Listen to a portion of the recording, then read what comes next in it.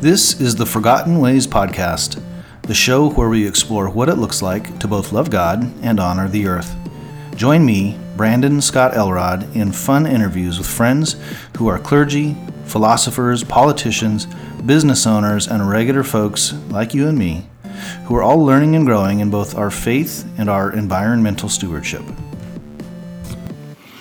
All right, welcome back, everybody. We are joined once again by our good friend, Doug Brown. Doug is an amazing guy, very smart, wears glasses that make him look even smarter.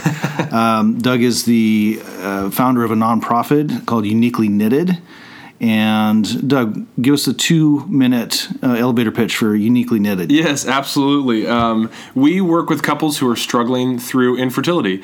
So we created a nonprofit to sell infertility gifts so that people could do more than say, I'm so sorry to someone who they know, but they could actually give them a gift or purchase something for themselves. But more than that, we create mental wellness programs. So while you're going through infertility, whether a treatment or just struggling to get pregnant, you have an opportunity to prepare your mind and build a community around you so you can kind of journey through the whole process together instead of trying to brave the whole thing alone, because it can be incredibly stressful and a big strain on your relationship and really hard on you. So we want people to go through the whole thing in community. And we do that in a lot of different ways. It's really fun. And it sounds like this is something near and dear to you. You have some personal connection here? Absolutely, yeah. My wife and I struggled to get pregnant for years. We ended up doing lots of costly treatments that never ended up working out. So we moved on from that, and we are now adoptive and foster parents. We have 2 kids living with us right now. One of them is adopted. So it's huge for us. The only way we were able to grow and move forward in our infertility was by the community that we had. And so we're very passionate about helping people not go through this in isolation, but go through it in community. We think it can be a fork in the road sometimes for you. You know, a lot of people end up getting pregnant, but some people don't. And there's a lot of different options for you all throughout the way. And it can be too much to take on just by yourself. So we're fighting for people to build that community and teaching them how to do that. Wow. That's a major unmet need in culture, isn't it? It absolutely is. Infertility is still one of those taboo topics that's just hard to talk about around the dinner table. Not a lot of people like to bring it up. It feels sad, but it's incredibly common. 1 in 8 people will struggle to get pregnant.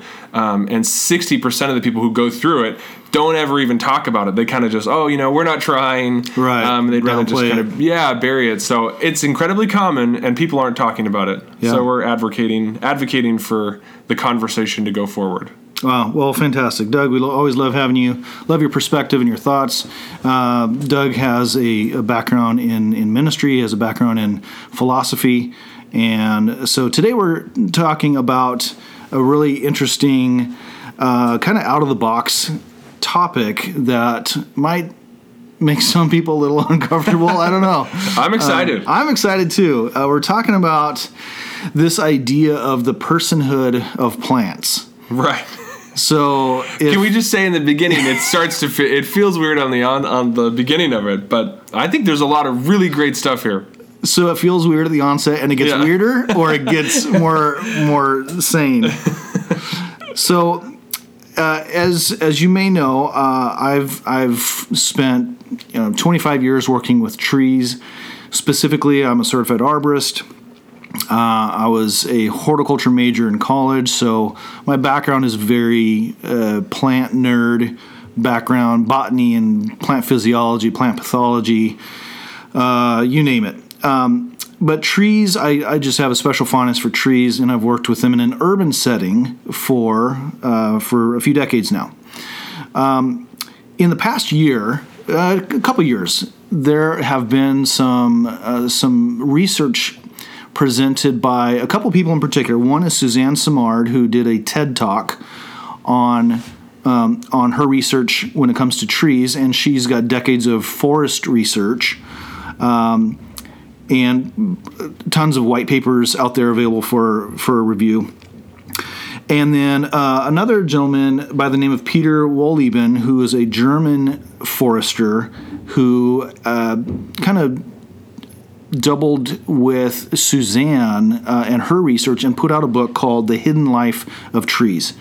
And in both of those settings, the book and her TED Talk, they talked about this notion of trees and their ability to do some really amazing things in the context of community, in the context of a network or a system that supports itself.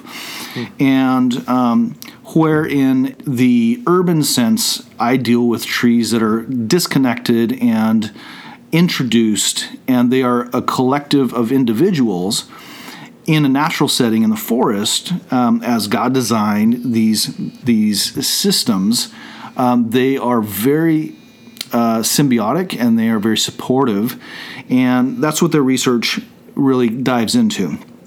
And in their research, they have kind of identified some traits that might be surprising to a lot of us, a few of which are that trees in this forest community can communicate with each other. They send messages through their root system.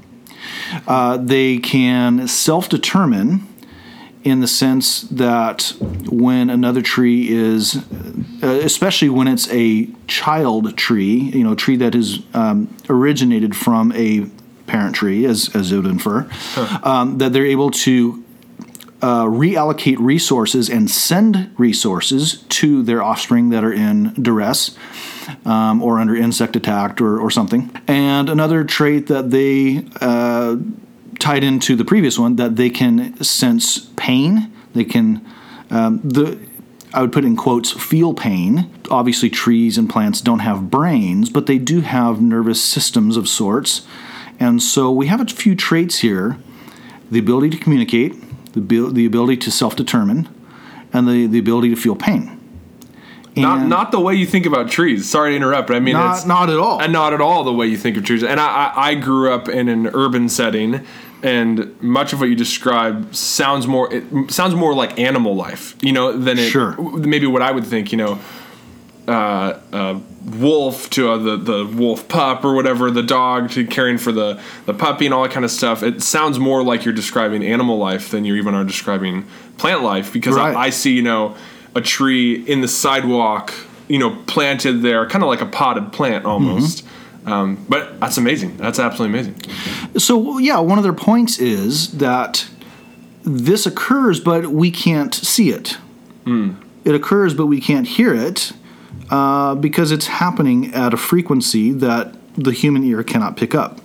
It's happening subterranean, right? It's below ground in the root system, or it's below the bark in the tree, physiology, in the vascular system of the tree. Right. It is happening perhaps at a rate that is so slow that even if we could see it, we wouldn't recognize that something was happening. Yeah, that's what I think.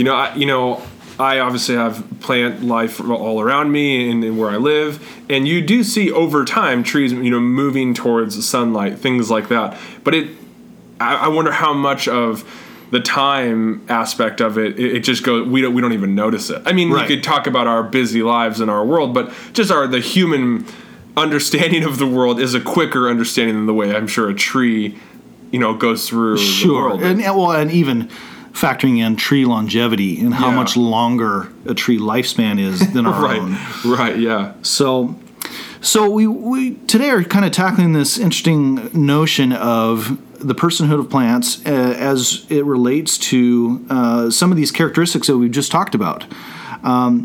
Now, there's a researcher. It doesn't matter whether you agree or not or value this person's background. A leading expert in this area that has had some influence over the past few decades is a person named Marianne Warren. And her influence is kind of far-reaching. Her criteria of personhood consist of these 6 things. 1, consciousness of objects and events external and or internal to the being, and in particular the capacity to feel pain. Number 2, reasoning, the developed capacity to solve new and relatively complex problems. Number 3, self-motivated activity. Activity which is relatively independent of either genetic or direct external control. Number 4, the capacity to communicate by whatever means messages of an indefinite variety of types, that is, not just with an indefinite number of possible contents, but on indefinitely many possible topics. 5, the presence of self-concepts and self-awareness, either individual or racial or both. And the last one, moral agency, the capacity to regulate one's own actions by thinking about moral principles or ideals. So this person who has a voice in this area in culture, that is their factors that they've identified. Now, Doug, you have from a philosophy background, you have a different or further understanding of personhood as a concept.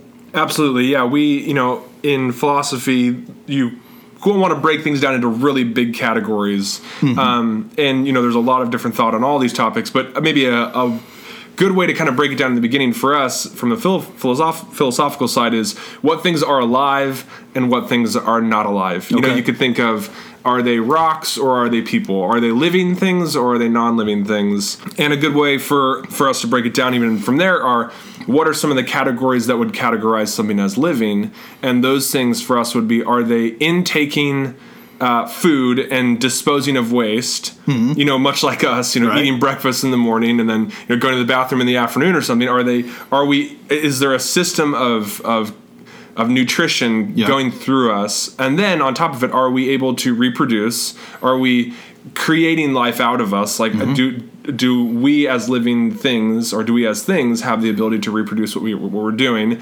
And then on top of that, are we growing? Like, are we stagnant in what we're doing, or are we constantly growing? For us humans, physically growing taller, but even more than that, like, is our skin reproducing, or our nails growing? Those would be things that are hallmarks of living things, which pretty quickly you kind of can jump into human life, animal life, and plant life all seem to have those three hallmarks of living things. Trees are growing, they're reproducing, they're producing waste, all that type of stuff. So it's easy for us to make that jump to say a rock isn't doing that. A rock isn't growing. It's not reproducing, and it's not intaking anything or disposing of anything. But clearly a tree is. Yeah. So for us then, personhood starts to get weird. We can jump more into this, but what makes that living thing different than the non-living thing? Besides those three that we just talked about, is there something more to those living things besides just those three attributes? And I think that's where the personhood starts to come in, which now gets weird and interesting. But I think you start to have to attribute something to these living things more than just the attributes of living. There is this idea that there is something beyond just what you see. There's a personhood aspect to it. Yeah.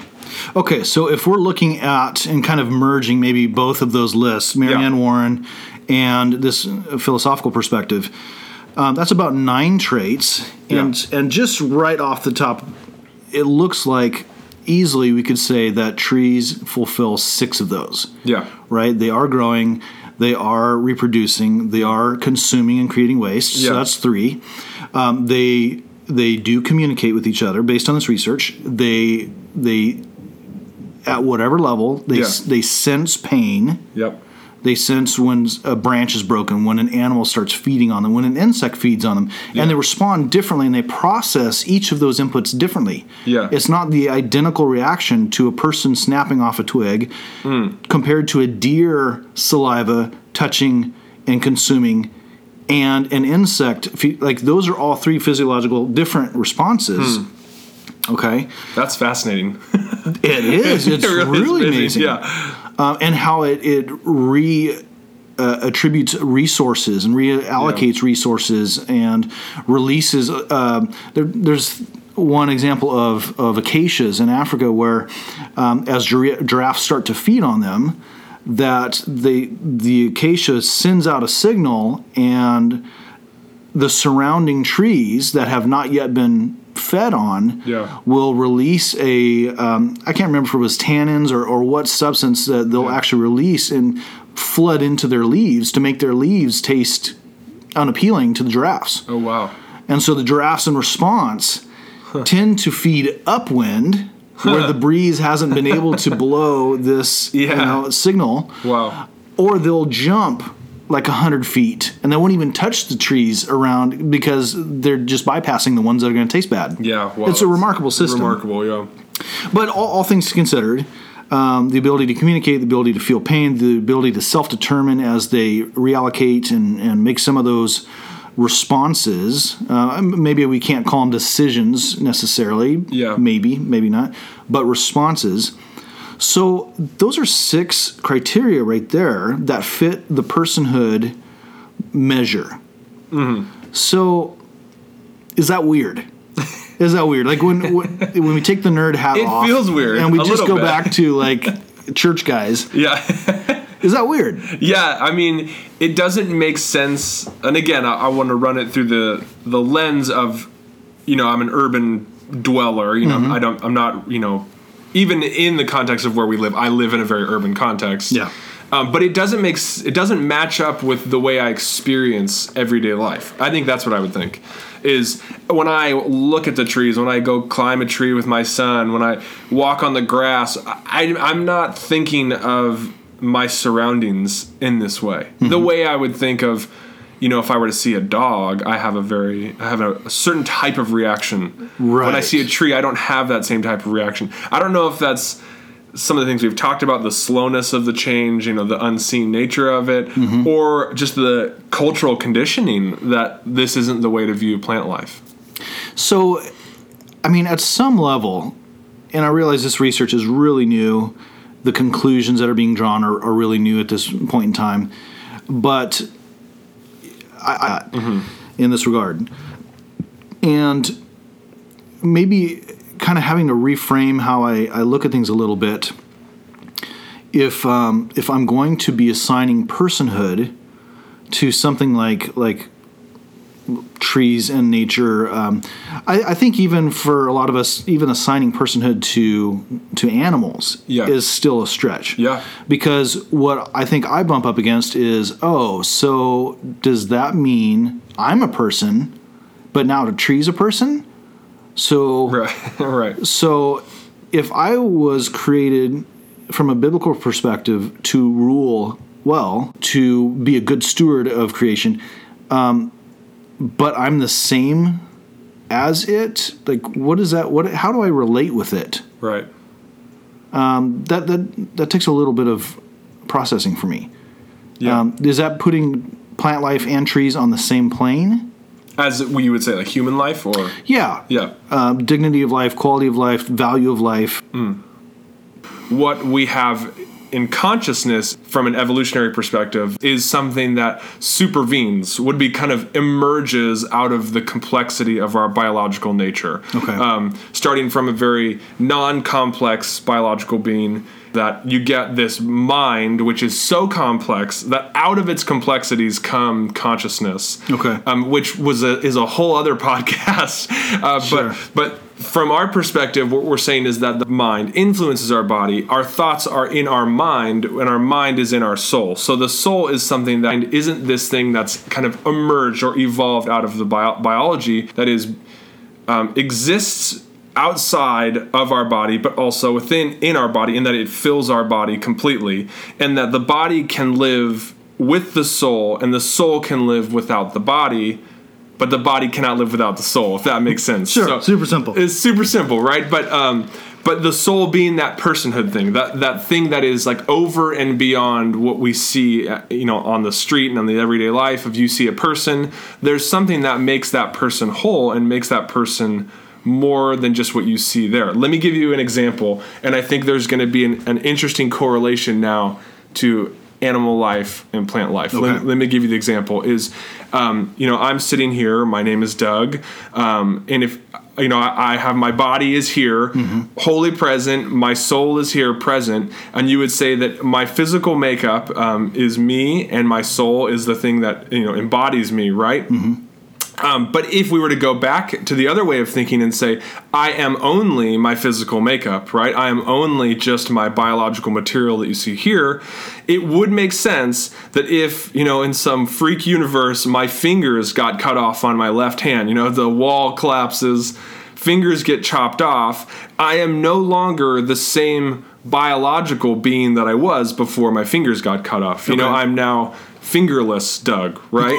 Okay. But if you're thinking that we are just physical beings, now I'm a new being because I now exist without those aspects of my physical makeup that previously defined you at some level. Exactly. Like if the entirety of my being made up me, if I lose any part of that, I'm in a way a new being. And it kind of seems ridiculous to say, no, you're just the same thing but without fingers. Mm-hmm. But if we are only a collection of all of our parts, and that is what we are, as soon as we lose a part, a new definition must be created, and we are now a new thing. You could think of it like a car driving down the road. If a car driving down the road loses a wheel, and if a car is made up completely of its parts and it loses that wheel, mm-hmm. in a way that car is not the same thing anymore, right? It's like, and now it doesn't have a wheel. But a person, you chop my fingers off, you would want to say, no, that's still Doug, but he just lost his fingers. Okay. So the correlation is, and the what we can draw out of that is there's something about me that makes me, regardless if I have my fingers or not. Okay. So, I mean, you could say I could chop my arm off. It's like, well, it's still Doug, mm-hmm. but he just doesn't have an arm. Mm-hmm. So there's something going on here where I am more than my arm. I'm more than, right. If you took off my, if we just got weird and you started kind of pulling me apart as a human, I'm still me, regardless of how many pieces you take off of me, right? Okay. To a point where even if I were to die and my body were to cease to exist, you would still say, well, there's still Doug. He just is without, he's not here right now. His body is not here right now. So let's talk about trees, right? Mm-hmm. So you have a tree. This is happening to trees all the time. And sure. then you could give us examples of it, of they're losing their leaves, right? Right now we're heading into a time of spring season, right? But, if you think about the fall, trees are losing their mm-hmm. leaves. I have a tree in my backyard. It loses its leaves. I don't look at that tree in fall and say, well, look at this new tree. Where did it come from? It's obvious to me that it's the same tree. Right. So there's something about that tree that keeps it being that tree, regardless if it loses its leaves or it loses its limb. But to push back on that, I think one could say that as long as the process or characteristic is part of its design, its inherent design, then that's kind of not valid. Like it's supposed to do that. That's right. part of the design. What if instead we're talking about a massive branch breaking there off? You go. Yeah, that probably is a better example. Yeah. So then the tree or maybe loses... me personally, I'd go and chop that branch off. Uh-huh. Like it wasn't even a natural process. Right. I get my chainsaw out and chop off a giant branch. Have I created a new tree? Right. I would say no. I would say I've chopped a branch off of this tree. Mm-hmm. So the tree is more than just a collection of all of its leaves, bark, and material. Yeah. There is something that we want to call personhood. I would say soul. There's something there that we would say there's the soul of the tree that it's the thing that defines the tree beyond the collection of its parts. Could that be also referred to as the intrinsic value? I think so. I think that's where you're going to find your intrinsic value. Okay. The intrinsic value is going to be housed in a way in the fact that there is something there that makes up this tree that's not just a collection of its parts, which is interesting in the way that we interact with trees and interact with plant life, animal life, and human life, is that if there is something that is that we can say about them that's not just a collection of their parts, well, now we have something it's non-material. It's kind of in this world of where you would find intrinsic value, preserved nature over time, right? Mm-hmm. The same tree at 1 inch as it's sprouting is the same tree that's the giant sequoia, right? Okay. They're the same tree vastly different material and look and feel and size and all of that. But when we approach it, there has to be something that's true about it that is keeping it that same tree all along the way. And that's what I would say. Now you get this weird sentence, trees have souls. Yeah, that is a paradigm shift for sure. Yeah. Okay, so trees have personhood based on the measure of what we've been talking about. Correct. We're making the connection now then that can lead to the statement that trees have souls. How, if that is accurate, then is that the same thing as a human soul? Same value, same contribution, same all that? Or yeah, how great would you question. delineate that? I think it's pretty obvious that I would say that trees do not have the same type of soul as humans have. But it is true that there is something that makes them who they are beyond their physical makeup. But yes, a human soul is different from a dog soul, as different, from a sequoia soul. But it's that they exist, and there's certain attributes of each one. The main distinction between plant life, animal life, and human life, I would argue, is our ability to have consciousness at the level that we have it. And the main thing I would say about that, and the hallmark of that, is that we have thoughts that are sensory. We sense pain. We sense fear and all these things. But beyond that, we have a second order of thoughts. There's our original, the sensory intake thoughts, but now we have thoughts about our thoughts. We have a sense of fear or a sense of pain, but we also have a thought about that thought, right? Sure. If you poke me, I have the sensory thought of, I feel pain, but I also have the thought of why. Why did you do that? Yeah. I have a thought about my pain. I'm happy about my pain. I'm sad about my pain.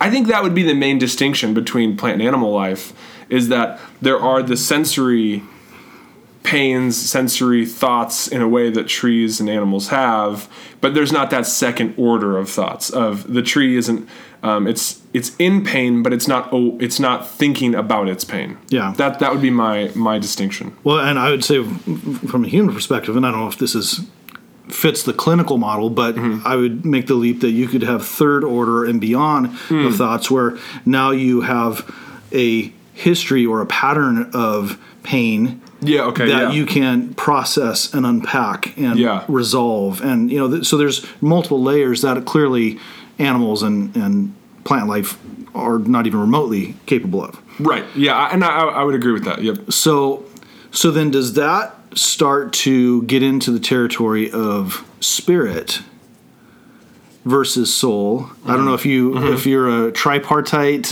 body, soul, spirit, or bipartite body, soul, but there is that qualitative difference then that we are asserting and maintaining on behalf of humanity. Yeah, I agree. My view of the spirit is that the spirit is a capacity of the soul, and that in our humans, for us, what that looks like is our spirit is a capacity of the soul that we have, and it's the tool that we use to interact with the spiritual world. So if there are capacities within a soul, the mind being a capacity of the soul, and all these sorts of things, the mind is the tool that I use to interact with the logical world. My spirit, being a capacity of my soul, is the tool that I use to interact with the spiritual world. And I think that is that way of thinking, capacities, holds true for animals and for plant life, and that trees would have certain different capacities. And I think a spirit could be a type of capacity. I don't know enough about that, honestly, but could be a type of capacity of the tree's soul. A mind, it wouldn't be one, I don't think, but a spirit could be one. Something that because there's no brain, there's no exactly yeah. But that brings up a whole litany of questions, doesn't it, to me? I mean, first of all, we're talking about trees way different than I had ever thought of growing up. Sure, me too. But when we're talking about souls having this everlasting type of thing, the souls don't necessarily just go away. They're hard to get rid of because you can chop the thing all up, but there's something still there. So there's something, and if we were to make a total Christian move or a spiritual move, and all of this is existing in God, then there's like this spiritual connection between God and trees and plant life and all of us existing together. So it's like this cohesive system that starts to fit together, which is way different than what the average what I thought of. At least I can only think of myself, but I didn't think of it like this. Sure, and that would certainly fit conceptually with this idea of God as architect, God as engineer, God as designer, God as intentional, and putting his intention into not only the creative process and creating the world, creating life, but also in his plans and accommodations for the sustenance of it, the order of it, which is what we were tasked with as people, to order this system. Yeah. And so is it really a leap to think that God maintains connection at an unseen level with the very system he designed to operate in such precision and such harmony? To me, that just makes sense. Absolutely. Of course he cares. Of course he's intimately involved. Of course he sustains life. Of course his spirit brings life. So how does that happen? This may be part of that vehicle. I think this is the way you get to living things, is you have to have a living God, right? And I think that's the connection there, is that if we are all sparks of electricity and just biological makeup, which that's the way to describe it all, and it is all true, but if there's not something over and beyond, I have a hard time to getting to life, to getting to living things beyond. If you can't talk about personhood, if you can't talk about souls, if you can't talk about the thing that makes me, that's not part, you can't point to it, but it's me. I have a hard time getting to life beyond maybe like bacteria or something like that. That would be the only thing you could see. To me, the complexity that we see in all of life, it just greatly points to a greater complexity of God. So, I mean, what I'm hearing in this is really the only way, basically saying that this isn't that weird of an idea. It's not crazy. Yeah, it's totally sane. I think the only way that we can get to personhood, intrinsic value, intentional design, the only way we can make that leap is if we believe in a creator God. Yeah. This can't just happen accidentally. Yeah. And I think if you want to know more about that, and if this idea is making you angry or it's making you intrigued, I think it's a big conversation. But where to look is the idea of consciousness. You could start there with human consciousness. Where does it come from? I use the word supervenience, and I think that would be a good starting point. Just looking that up and starting to figure that out. Out of the complexity of our biology, does consciousness emerge, or is the complexities of our biology made sense of by something like a soul? And I think that's you have to start to figure that out. And there's arguments in either direction, but to argue that out of our complexities we have the mind supervening on it, coming out of it and being there, that's hard to believe too. I mean, consciousness is hard to make sense of no matter what. Even plant life and animal life, the fact that trees are growing towards light, all these things that you said, I mean, that's hard to make sense of. It's not what we think of when we think of trees and rock. We think it's all just kind of, for lack of a better word, dumb.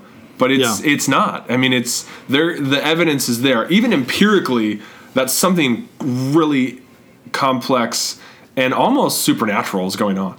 I would agree with that. I would absolutely agree. So my question then, is maybe some practical application. Yes. In my line of work, we see, unfortunately, we see some bad work. We see some trees that have some really terrible things done to them. And we know from a technical perspective, from a scientific perspective, that what was done, and so like one of the common ones is topping, where you just indiscriminately cut branches off at random places along the limb and just leave stubs everywhere. Right. That's bad. Right. That's bad. At a basic level, that's bad. At a more complicated level, it's actually changing the structure of the tree and creating decay entry points. It's creating resulting growth that is weakly attached and easily breaks out, causing further damage to the tree, creating liability for property, tenants and the public. Right. So there's like a permanent damaging that is occurring to the tree. So from a personhood perspective, when these kinds of things are done, how is that affecting personhood? Mm-hmm. How is that? What's the takeaway? What's the ultimate negative value there? Is that something that is now something worse or something more serious than if it were just inert matter that we were hacking away at? Yeah. What are your thoughts on that? It's fascinating. I think at some level we probably ought to start carrying the way that we think about people and animals to plant life, to trees, and we ought to start moving some of those thoughts down the line to where I don't think anyone would think that it's right to just like you said, indiscriminately just beat up a dog or a cat. Find a dog, just kind of whip it around like that. No, people get arrested for that. You get arrested for it. I mean, it actually is illegal, and at some level, it doesn't feel right. And I think now you introduce a moral aspect to it, where it just doesn't feel right to do that to an animal. It degrades the person doing it, the animal that you're doing it to, and just and every person that and other animal that animal comes in contact with is now kind of marred by your mistreatment of it. Mm-hmm. We don't think about plant life like that at all. No, it's not even a little bit. So I don't know if I'm wanting to say we need to cutting down a tree is immoral. Maybe I might be willing to go there. I don't know. Yeah. But I think we at least ought to carry over some of that thinking that you can immorally treat a tree, and that you can like you said, harm it and harm its growth and harm all the people after it. There should be a sense of I'm doing something wrong, in that. Even in our conversations of what we've going through, I notice even in the way we teach our children, right? Mm-hmm. Our kids will see the trees where we live and things like that, and they'll goof around on them, and or they'll try to pull branches down. I've totally approached it differently, and that's not right. Don't do that. You wouldn't want someone to do that to you in your arms. Why are you doing that to a tree? And then my kids think I'm like crazy or something. Like, why? It's just a tree. And I'm like, okay, we are culturally conditioned that trees they don't matter, like they're just inert objects. Mm-hmm. So I think it's probably time to start kicking some of our thinking about people and animals down the line to these other category of living things, of plants. I know some folks that are talking about sort of maybe they're not using the word morality, but they're kind of applying that same filter to specifically trees, trees that were in a naturally occurring forest, something like that. Something that here in the U.S. was originally the national forest was designated and protected to preserve and conserve lumber supply. Yeah. So if that is the main value that we've been running with, then you can use it, and as long as you're aligned with that original purpose, then you're in line. Right. But if we're coming at it, and some of the folks that are looking at it nowadays from that kind of moral position of, I think, 150 years ago, this push to fell the biggest sequoia you can, and it took 13 men 8 weeks to bring this tree down, but they conquered it. Right. And what was the inherent value, the takeaway? There were much smaller trees that they could have had much easier. Yeah. That produced paper and timber product. Like, why didn't they just go for that? Right. So is there something? And I think wastefulness is part of that moral question when it comes to something like trees. Like, was this necessary? Right. What was the lowest common denominator that we could have engaged with, used for our purposes? Right. I'm not saying you can't use nature. That's how nature works. It consumes itself. Even looking at the food web and things like that, there is a trickle down there. Right. But how we choose and what we choose, I think, may play into that moral question of, were we just consuming for consuming's sake, or was this only take what you need? Yeah. And to me, morality introduces exactly what you're saying, a sense of obligation. Anytime you bring up morality, and there's a sense of ought, whether it be the intrinsic nature of human rights, that we ought not discriminate someone based on something like skin color, right? There's a oughtness to it. There's an obligation to not do that because it would be immoral, right? If we were to think about it like that, and you start to bring in the idea of chopping down, felling the biggest sequoia there is a sense of we ought to respect nature in that way, which I think changes the conversation. It's not like hey, this would be a good thing to keep in mind. It's a sense of obligation is introduced now, that we are obligated to treat our surroundings, the nature that we find ourselves in a certain way, which for us, for me even changes. It changes the way I approach the whole thing. It's not a habit I'm trying to change. It's now I have an obligation to do it, which is a heavier burden to bear. Yeah. I mean that would imply some change on our behalf. Yeah, change in how we engage with things, change in how we honor things. I love this term that I came across. I don't know who originated, but the dignity of creation. Yeah, I really like that. I think that informs perspective and decision making, and you don't have to make a theological swing one way or another. You don't have to even buy into this notion of personhood. Yeah, if it's too much right now, Yeah. But the dignity of creation. Yeah. Like, if we believe that our God made this and that He's actively invested into it, then why wouldn't we treat it with some dignity? And that's pretty broad. Like, you could take that any number of directions. Absolutely. How to show dignity. Yeah. So there's a clear line there to me of there.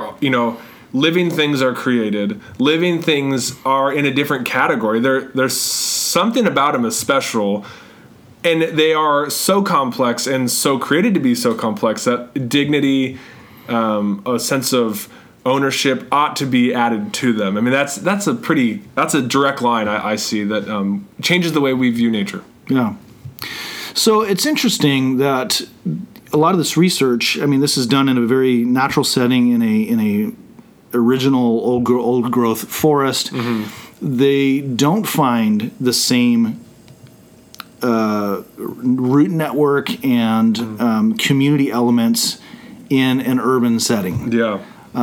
So a question for me to process moving forward would be, how does personhood apply then in that setting? It reminds me a little bit of Tolkien and C.S. Lewis. The distinction between those animals and trees that could talk and those that couldn't. Yeah, right, yeah. Like, there was a shift. Those are two different things. Yeah. And in a surprisingly similar sense, I think we find that between the systems that God has designed and orchestrated to be interdependent and rely on each other versus the systems that we architect and implement. A master planned community, and we build a park and we put trees in front of every house. That doesn't behave the same way that a forest does. Yeah. So it makes me wonder what personhood looks like in that context. Right, which is probably applicable to all sorts of things. What we do with animals, with people. When we order them, there is a sense of disorder in our ordering. Right. It's not community based enough. It's not natural enough. And And that's it. That's fascinating. You know, the old, like you said, the old growth forest where everything is intertwined and connected.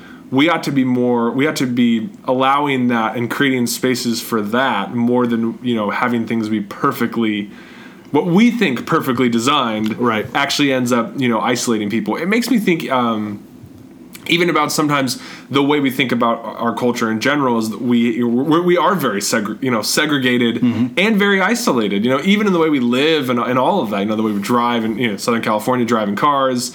There is a sense of we're in community but very isolated, and you know, it's very sterile. So of course we would order things that way. Yeah, exactly right. Just what we know. So we would put all of our trees in pots and make sure they're, you know, far enough away and things like that. Yeah, totally. Well, some of the takeaways today would be this notion that I think we could say trees have souls. Yeah. Trees have personhood. Plant life as God designed it in community, in context, in particular, has intrinsic value, which it would put the soul word on it. It has personhood, but it does not have humanity. Right. And that's okay. Both can exist. Yeah, absolutely. Both can exist. And both can exist only in the context of having a loving, creative God to spark that and design that to operate that way in the first place, to assign that intrinsic value in the first place. Yes. Yeah, absolutely. It's the thing that makes sense of everything that we see. Yeah. Yeah. It's not just, you know, the complexities of all the life aspect of it isn't just emerging, you know, out of it. The consciousness of humanity, the soul of the tree, the thing that binds it all together, regardless if it loses its parts or not. You know, that didn't just pop out from its biology. Right. It was assigned to it. Right. Yeah, and that is inherently worth more. Exactly. Yeah. Wow. Okay. Well, that's some interesting conversation. That's a big jump we've made. I think it makes us even, like, you know, you walk outside, you drive, you look at the trees over you. There's a different sense of almost connection to it, and that's a cool thing. If you really bring this in and internalize what we're talking about, I think you go through your day different. I would agree with that. Yeah. How could you not? Yeah, exactly. Yeah. Yeah. Well, thanks everybody for joining us. That was fun. It was a fun conversation. Thanks, Doug, for joining us again. Thanks for having me. Yep. And we'll see you on the next one. See ya. You've been listening to the Forgotten Ways podcast with Brandon Scott Elrod. To find out more, visit forgottenways.org. Join us next time as we once again explore what it can look like to love God and respect the earth, beginning with our own heads, hearts, and homes.